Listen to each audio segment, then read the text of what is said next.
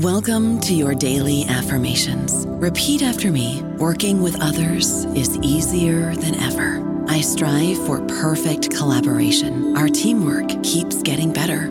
Yeah, affirmations are great, but Monday.com can really get you the teamwork you desire. Work together easily and share files, updates, data, and just about anything you want all in one platform. Affirm yes to start, or tap the banner to go to Monday.com. Lucky Land Casino, asking people, what's the weirdest place you've gotten lucky? Lucky? In line at the deli, I guess? Aha, in my dentist's office.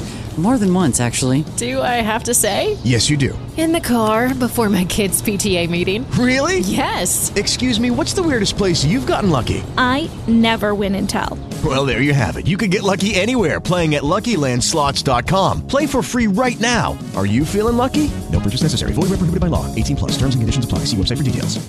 Hello, everybody. This is Marshall Poe. I'm the editor of the New Books Network, and I'd like to tell you that we have a new and improved website. It has 2 new features that we think you'll love. One of them is a vastly improved search engine, so that when you type in keywords, you'll get a bunch of episodes really quick. The other is the ability to create a listener account. And in that listener account, you can save episodes for later listening. So you can create a kind of listening list. We think these features are neat, and we think you'll enjoy them. Please visit the site today.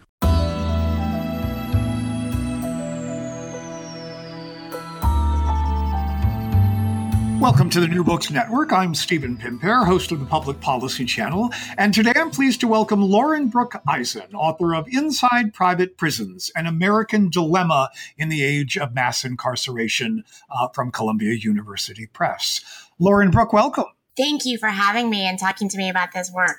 It's my pleasure. So before we dive in and talk about the book itself, I wonder if you might tell our listeners just a little bit about yourself, your own background, and perhaps what brought you to this particular project. Absolutely. So I am a senior fellow at the Brennan Center for Justice at the New York University School of Law in New York City. And at the Brennan Center, I have focused on the financial incentives in our criminal justice system. And so a lot of our work has centered on reducing the number of people who are incarcerated in the United States. And most of your listeners are probably aware that about 2.2 million people are behind bars in county jails, state prisons, federal prisons. So a lot of our work focuses on research and policy. We write a lot of reports looking at how we can safely reduce the number of people who are incarcerated in this country. And specifically, a lot of my focus has been on changing those financial incentives to encourage a reduction in the number of incarcerated people in the U.S. So this particular book focuses on the private prison aspect of that. And before we sort of dive into the deeper questions, I wonder if we might just sort of get a little bit of sort of basic descriptive data on the table to begin with. So how many private prisons are there in the United States? What's the share of the total inmates? What should we know about the scale and scope of private prisons themselves in the U.S.? So there are about 29 states that have a private prison at the state level. So that's more than half the states. The federal government uses private prisons. And what a lot of your listeners may not be aware of is that private prisons have a pretty significant market share of immigration detention centers. And when we talk about the numbers, it's about 8% nationwide if we include state and federal prisons. It's about 9% of state prisons are privatized. It's about 18% at the federal level. And, that number is so big partly because there are only 180,000 incarcerated people in the Federal Bureau of Prisons. So it's not just, when we talk about private prisons, it's really interesting because a lot of people will say, well, it's not really that many people. You're talking about 2.2 million incarcerated people in the United States. Why focus on private prisons? And the idea behind this book was, this is a story. This is a narrative about how the private prison industry, how capitalism became so entrenched in American corrections and immigration detention. And, that's what was exciting to me about writing this story. So pick up from there. So how did it happen? How did we wind up being this unusual innovator in privatizing what a lot of people have traditionally thought of as this quintessentially public service? Well, that's a great question. And the book looks at the privatization of the justice system beyond corrections. It starts looking at how, we as a nation have a history of privatizing many things in the justice system. We privatize judicial services, and a lot of people don't think about it this way, but if you're a plaintiff or a defendant in a civil case and the parties agree on arbitration because the backlog of civil cases is so significant, that's privatization of justice. We have privatized firefighting. We have privatized police. We have privatized prosecutors and special prosecutors in some states and at the federal level. But this unique idea of privatizing corrections is different. And that's really at the center of this book. How have we as a nation delegated such a core government duty? What are the constitutional implications? What are the moral implications? What are the logistical implications? And those are the questions that this book really grapples with.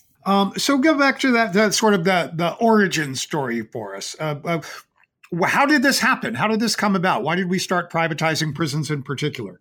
We started privatizing prisons in terms of these modern private prison corporations that most people are aware of in the mid-1980s. And what happened at that time is that about 3/4 of states were under some sort of federal court order to reduce prison populations. Prisons were overcrowded, they were unhygienic, they were bursting at the seams. And directors of corrections were really over a barrel. They didn't have the capacity, they didn't have the facilities to safely house the number of incarcerated people that they needed to house. This was the mid-80s. Ronald Reagan was president. This was the heyday of tough on crime in America. Americans had, for the last decade, they had watched the television and seen these riots in Attica, riots on the West Coast. People were afraid of crime. Crime was slowly ticking up.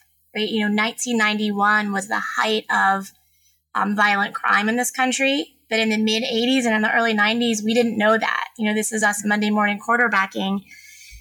So what happened was a group of entrepreneurs got together and they said, you know what? The government's not doing a very good job at managing jails and prisons. There ought to be another way. And a couple of corporations formed at that time. And one of them was the Corrections Corporation of America. It's recently rebranded and is now known as CoreCivic. And they got together, CoreCivic, CCA at the time, made an unprecedented offer in the state of Tennessee. Now, Tennessee was one of these states where prisons had really reached a breaking point. And Tennessee's prisons were under a federal court order to reduce its prison population because of overcrowded conditions, unsafe prison conditions. The last few years had seen dozens of killings and riots, as well as escapes at state prisons. And so Corrections Corporation of America offered to take over Tennessee's entire prison system for $250 million, along with a 99-year lease. And a Chicago Tribune journalist was down in Nashville at the time, and he wrote an article, and I think there's a quote from the article that's still very prescient today. And the reporter wrote, there was considerable disagreement as to whether Corrections Corporation of America's lobbyists roaming the Capitol halls last week were cavalry coming to the rescue or profiteers coming to exploit. And that is the central thesis of this book's inquiry. And ultimately, Tennessee rejected CCA's offer. They did not agree to a contract with CCA to take over the state's entire prison system. But that offer had made front page headlines. I think it was in the afternoon edition of the New York Times print edition. And with that headline, with that publicity, directors of corrections, governors took notice and said, what is this new company? Who are these new entrepreneurs who are willing to manage jails and prisons in this country? And, that was really the beginning of the modern private prison industry. And I mean, they figured out a way to make money doing this, right? They did. And, the mid 80s and the early 90s was the time when in the United States, we drastically ramped up the number of people who were incarcerated. We didn't use phrases such as mass incarceration yet. We weren't there yet. But these entrepreneurs were looking at prison projections, and they saw that this was a lucrative market. And at the same time, they also saw that the government was not able to safely manage these jails and prisons. And, by 1994, CCA, in their annual report to shareholders, noted that, there was a significant market to privatization of prisons, and that there were untapped market forces that they had only started to realize. And I write about that in the book because, this is the dilemma of the private prison industry. These are corporations, CoreCivic and Geo Group, the two largest private prison companies in the country, are now publicly traded, and they owe a duty to shareholders to make a profit. And this is really the focus of the book, is this push and pull, this dilemma, this questioning over whether it is proper, moral, constitutional, legal to make money off of incarceration, and what it means to us as a country, and why can't the government safely manage jails and prisons? I mean, it's interesting because one of the observations you make is that, we're confronting this sort of crisis of new criminal justice policies, creating this new need for places to incarcerate people, but precisely because private prisons were able to step in and be fairly nimble in building new prisons, it obviated the need for public officials to think about what other solutions might look like. Yes? Absolutely. And that's one of the findings of this book. I asked, why was there no great inspiring debate in the mid 80s and the early 90s when directors of corrections were facing skyrocketing numbers of incarcerated people that they had to house, clothe, feed? Why were these conversations about the proper role of incarceration so rare? Perhaps it was because so many prison facilities were under emergency court orders to reduce the number of people they housed. Policymakers didn't feel they had time to explore alternatives.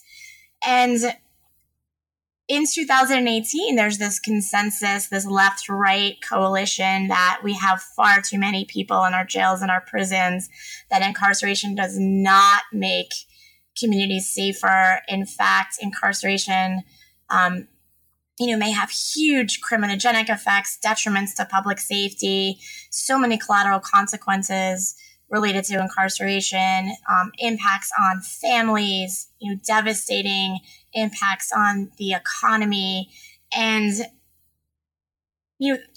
it's much easier in 2018 with 4 decades of research under our belts about, what may drive people to violate our criminal code, what solutions may be better to address those drivers, such as alternatives to incarceration, diversion programs, mental health treatment, drug treatment. But at the time in the 80s and the 90s, policymakers weren't thinking that way. And there hadn't been this huge investment in research to really get at how to help people who violate the criminal code. Incarceration was sort of the one-size-fits-all response.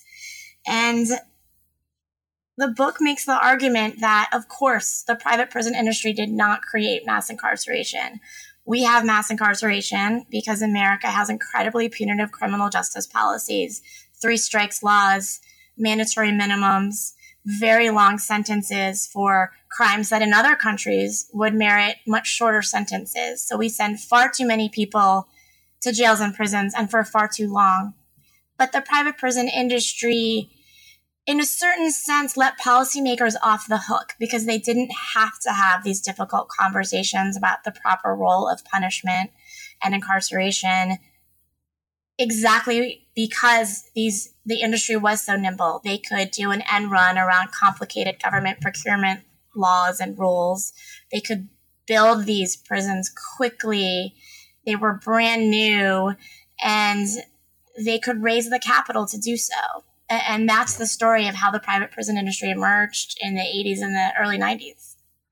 And I think, even then and continuing on, I think it's fair to say that the principal critique against private prisons is that it is introducing a profit motive in such a way that it runs the risk of distorting the criminal justice process and runs the risk, obviously, of creating great injustice. You observe that despite the fact that crime rates in the U.S. actually peak in the early 1990s, radical increases in incarceration continue afterwards and sort of cease to be connected with crime rates. Do you think that the sort of the political pressure coming from for-profit prisons who depend on a steady stream of people convicted of crime, do you think that distorted the process and contributed to continuing mass incarceration? That question, that comes up a lot. And it's a really interesting question and certainly explored in the book.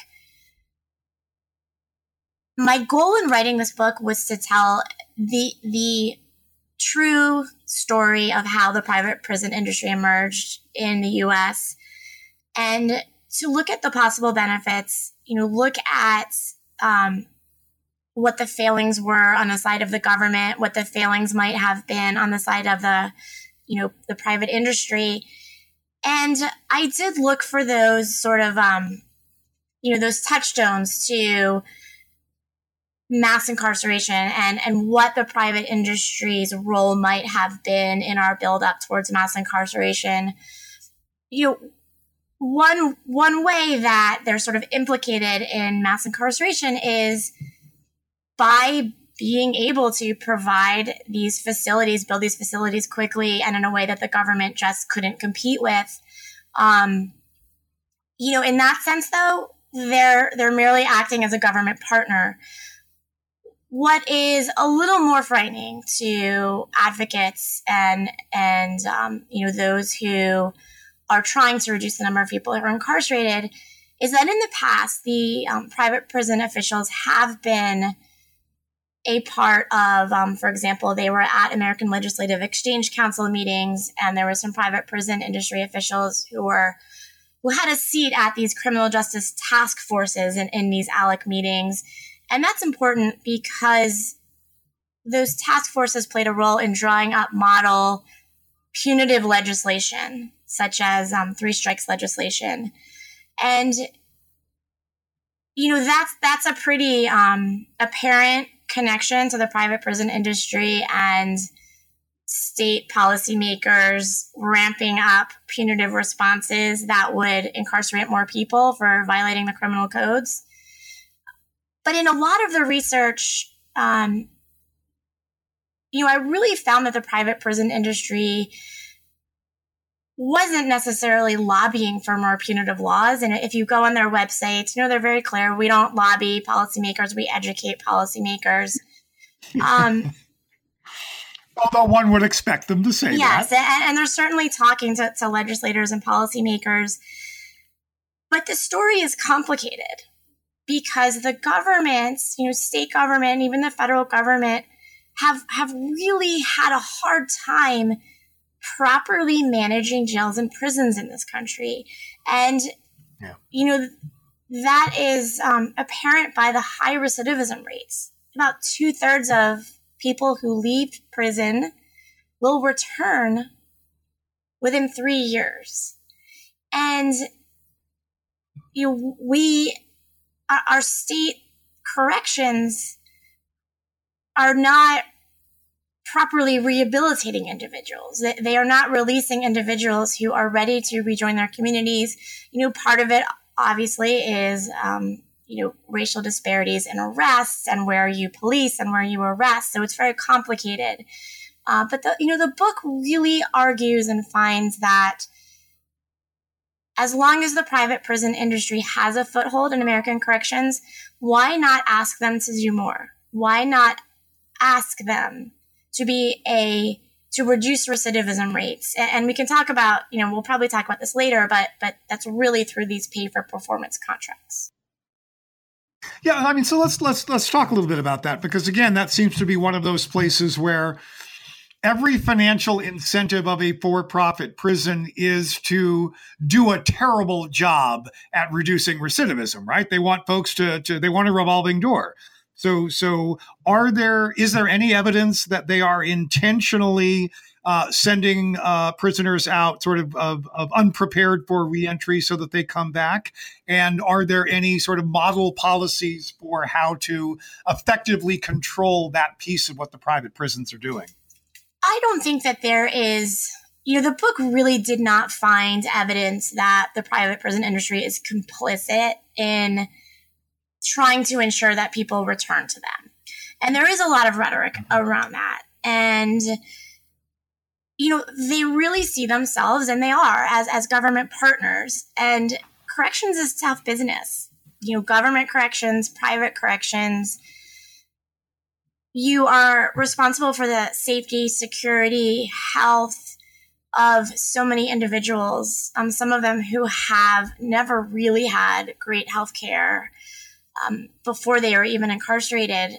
And then on top of that, there is this pressure to rehabilitate, provide programming. And it's something that the state, that government corrections struggles with. And, the book really finds that the private sector, at least, since the mid-'80s, hasn't done a job that's very different than what the government is doing. These are sometimes contracts that mimic, what the government is doing, down to the boots that the corrections officers wear. And, tracking recidivism is tough. And it's not, when I write about the need to track recidivism in this book, but recidivism is complicated and is not, people recidivate for many reasons.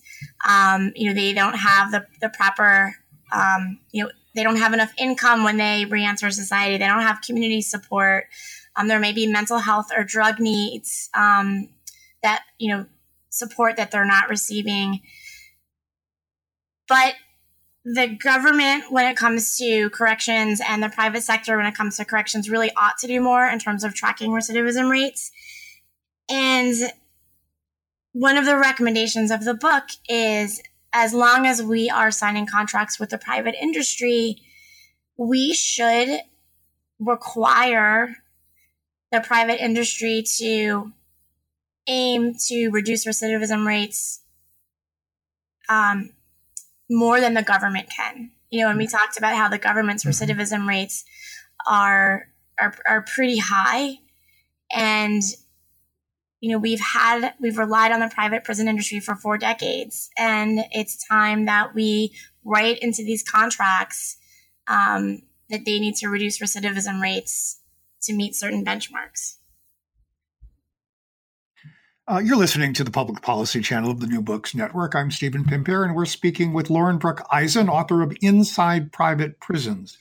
So, Lauren-Brooke, I don't want to leave this conversation without talking a little bit about immigration detention centers, since that, as you mentioned at the top, is something that folks may not have on their radar. Can you talk a little bit about the role that the private prison sector plays in immigration detention? Absolutely. When we talk about the 2.2 million people behind bars, that does not include anyone who's in immigration detention. Now, immigration detention centers hold civil detainees. So these are people who have not been convicted of a crime. They are merely in this country, held in immigration detention, either waiting an asylum hearing or waiting some other court process to decide whether these individuals can remain in this country or whether they will be deported. Now, a lot of your listeners may not realize that private prisons house about 65% of ICE detainees. They have a pretty significant foothold in the immigration detention space. And as part of my research in this book, I did visit some private immigration detention centers and spent time in these facilities. And, these are places where there is not a lot of programming. And to the industry's defense, ICE is not providing a lot of programming in their own immigration detention centers either, because these are civil detainees. They are not in these facilities to be rehabilitated. They have not been convicted of violating any criminal laws. But there are about, right now, there are about over 30,000 immigration detention beds in this country. The Trump administration budget asks for additional funds. It requested more than $1.2 billion in the 2018 federal budget to expand detention capacity to more than 48,000 beds a day. This is a space where the private industry has certainly been able to gain a pretty significant foothold. And when I was on the ground in some of these facilities, I actually asked some ICE officials, about this partnership with the private industry. And they explained to me that ICE doesn't really have the detention capacity, and that they have really relied on the private prison industry to build these detention centers and manage these facilities. We've been speaking with Lauren-Brooke Eisen, author of Inside Private Prisons, An American Dilemma in the Age of Mass Incarceration. So Lauren-Brooke, tell us a little bit about what you and or the Brennan Center are working on now, or what are the issues you think are sort of most pressing and we should be paying most attention to? Absolutely. We've talked a lot about how the sort of growth and emergence of the private prison industry. And what I'm really interested in is solutions. And, the book notes that states should really ensure that contracts with private prisons contain incentives that focus on reducing recidivism and improving outcomes for so many of the people who are incarcerated. And as part of my research, I looked to see if any of these incentives existed in contracts in the United States. And my research really led me to some models in Australia and New Zealand, where there are these really interesting, sort of innovative public-private partnerships, these consortiums that manage private prisons in those countries. And there's one in New Zealand and one in Australia. And I am hoping to visit Australia and New Zealand in July, specifically trying to talk to people who played a role in putting together those public-private partnerships, because they can serve as a model for how we could contract with the private prison industry in the United States. And, these contracts would, they have performance milestones, benchmarks, where the private sector is aiming to reduce recidivism rates for certain cohorts of individuals in these facilities, more than their governments can. And the private sector will actually receive additional money if they can meet these performance benchmarks. And the idea is, does it matter? And that's what this book asks. Does it really matter if a private company or the government is managing or running these prisons? What should matter to us is the outcomes. And it's very important that we restructure contracts around the nation's public policy goals, which would ensure that these private operators provide more educational programming, job training, and that they prepare individuals for a successful reentry to the community. So I'm excited to study those models and see if they can be replicated in the United States. You've been listening to Lauren-Brooke Eisen, whose new book is Inside Private Prisons, An American Dilemma in the Age of Mass Incarceration. Lauren-Brooke, thank you so much for joining us today. Thank you very much.